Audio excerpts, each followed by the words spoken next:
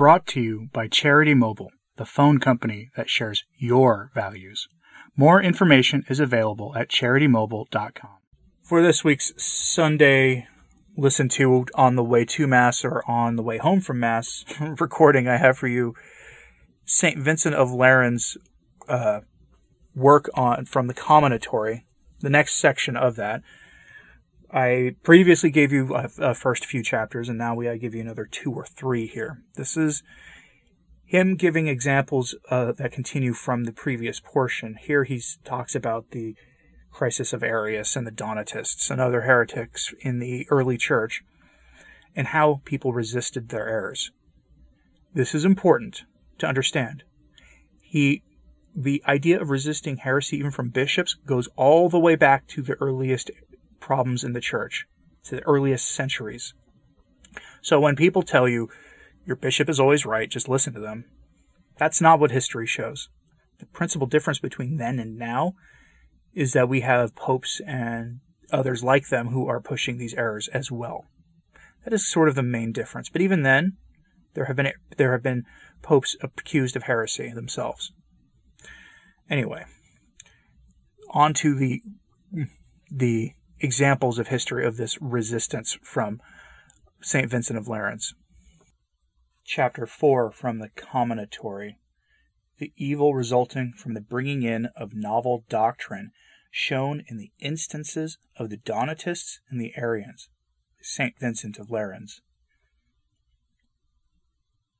But that we may make what we say more intelligible, we must illustrate it by individual examples, and enlarge upon it somewhat more fully, lest by aiming at too great brevity important matters be hurried over and lost sight of. In the time of Donatus, from whom his followers were called Donatists, when great numbers in Africa were rushing headlong into their own mad error, unmindful of their name, their religion, their profession, were preferring the sacrilegious temerity of one man before the Church of Christ. Then they alone throughout Africa were safe within the sacred precincts of the Catholic faith, who, detesting their profane schism, continued in communion with the universal Church, leaving to posterity an illustrious example, how well in the future the soundness of the whole body should be preferred before the madness of one, or at most of a few. So also when the Arian poison had twisted not an insignificant portion of the church, but almost the whole world, so that a sort of blindness had fallen upon almost all of the bishops of the Latin tongue, circumvented partly by force, partly by fraud, and was preventing them from seeing what was most expedient to be done in the midst of so much confusion. Then whoever was a true lover and worshipper of Christ, preferring the ancient belief to the novel misbelief, escaped the pestilent infection, by the peril of which time was abundantly shown how great a calamity the introduction of a novel doctrine causes, for then truly not only interests of small account, but others of the gravest importance were subverted, for not only affinities, relationships, friendships, families, but moreover cities, peoples, provinces, nations, at last the whole Roman Empire, were shaken to their foundation and ruin. For when this same profane Arian novelty, like a Bellona or a Fury, had first taken captive the emperor, and had then subjected all the principal persons of the palace to new laws, from that time it never ceased to involve everything in confusion, disturbing all things, public and private, sacred and profane, paying no regard to what was good and true, but as though holding a position of authority, smiting whomsoever it pleased.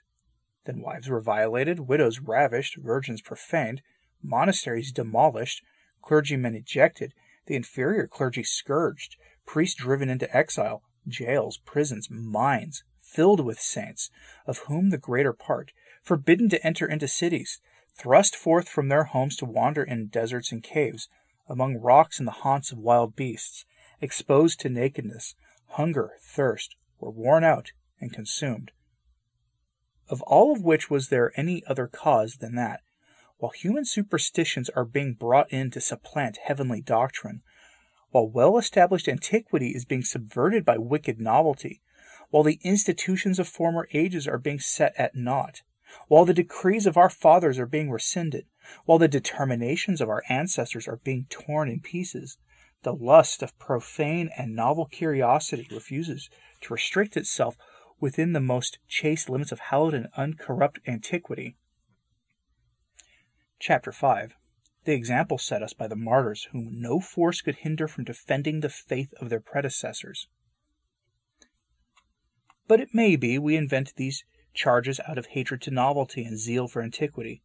Whoever is disposed to listen to such an insinuation, let him at least believe the blessed Ambrose, who, deploring the acerbity of the time, says in the second book of his work addressing to the Emperor Gratian, "Enough now, O God Almighty, have we expiated with our own ruin, with our own blood, the slaughter of confessors, the banishment of priests, and the wickedness of such extreme impiety. It is clear beyond question that they who have violated the faith cannot remain in safety." And again in the third book of the same work, "Let us observe the precepts of our predecessors, and not transgress with rude rashness the landmarks which we have inherited from them. The sealed book of prophecy no elders, no powers, no angels, no archangels dared to open. To Christ alone was reserved the prerogative of explaining it.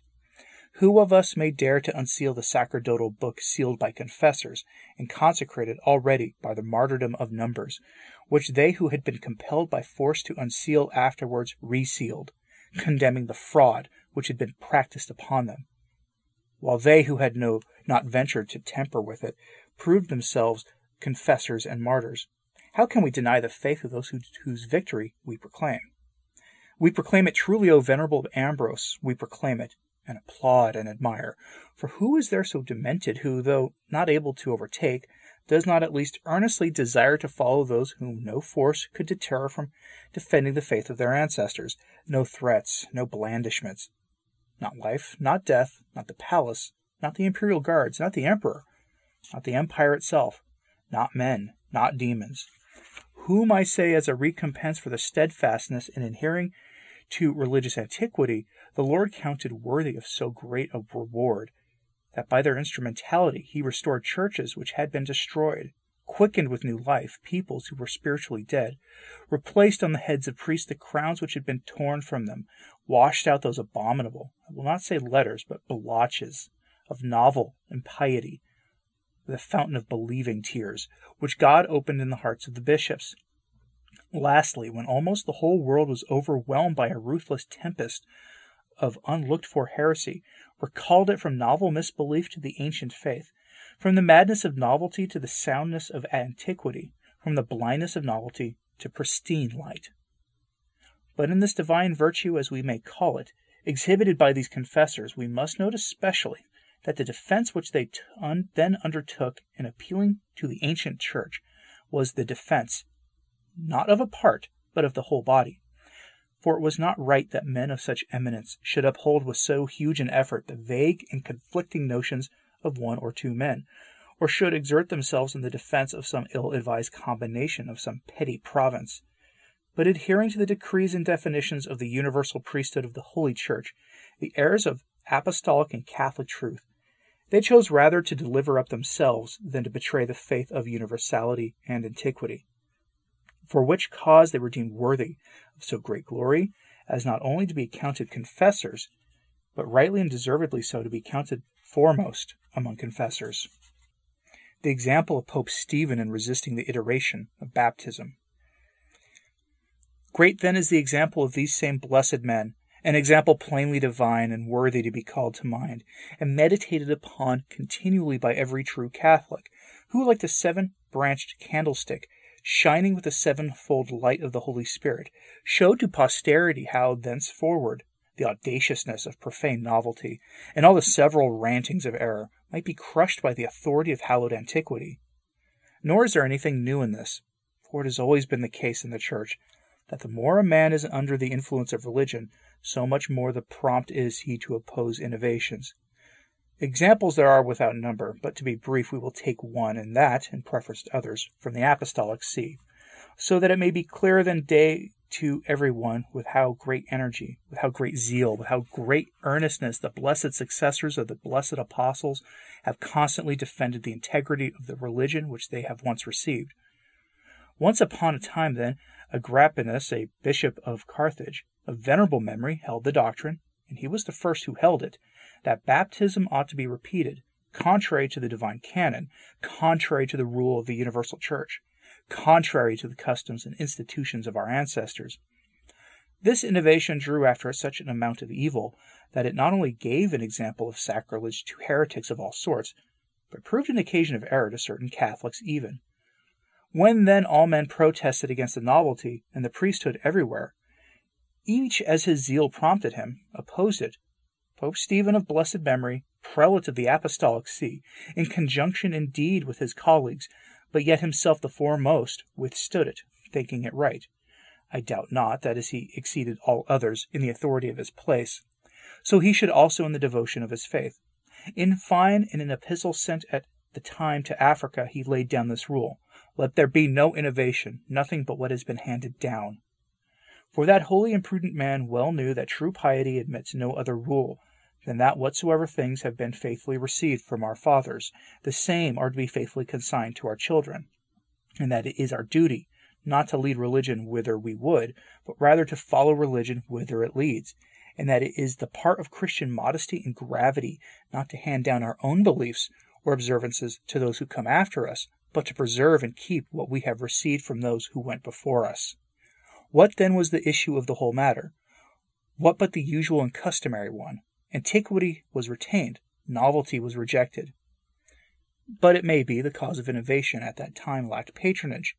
On the contrary, it had in its favor such powerful talents, such copious eloquence, such a number of partisans, so much resemblance to truth, such weighty support in Scripture, only interpreted in a novel and perverse sense, that it seems to me that that whole conspiracy could not possibly have been defeated unless the sole cause of this extraordinary stir, the very novelty of what was so undertaken, so defended, so belauded, had proved wanting to it. In the end, what result under God had that same African council or decree? None whatever. The whole affair, as though a dream, a fable, a thing of no possible account, was annulled, cancelled, and trodden under foot. And, O marvelous revolution, the authors of this same doctrine are judged Catholics, the followers heretics, the teachers are absolved, the disciples condemned, the writers of the books will be children of the kingdom, the defenders of them will have their portion in hell. For who is so demented as to doubt that the blessed light among all holy bishops and martyrs, Cyprian, together with the rest of his colleagues, will reign with Christ? Or who, on the other hand, so sacrilegious as to deny that the Donatists and those other pests who boast the authority of that council for their iteration of baptism will be consigned to eternal fire with the devil? And those are the colorful words of St. Vincent of Lerins. And remember, Francis tried to use his writings to justify changing the Mass and to justify what the Council did at Vatican II, to change the liturgy, to change much of the teachings of the Church in relation to how the Church is supposed to operate with the rest of the world. Francis tried that with that. I actually don't think he read it. I think somebody just handed him some lines to say. He said, oh, St. Vincent of Lerins said this. Yeah, then he just repeated it. That's my suspicion, because there is no way you can read the commentary and think that it endorses Francis's, finishing of the revolution in the Church. But I might be wrong about that. Let me know what you think about this in the comments, please. Like and subscribe if you haven't. It really does help, as does sharing these messages on social media. That helps a lot as well. And as always, pray for the Church. I'm Anthony Stein. Ave Maria.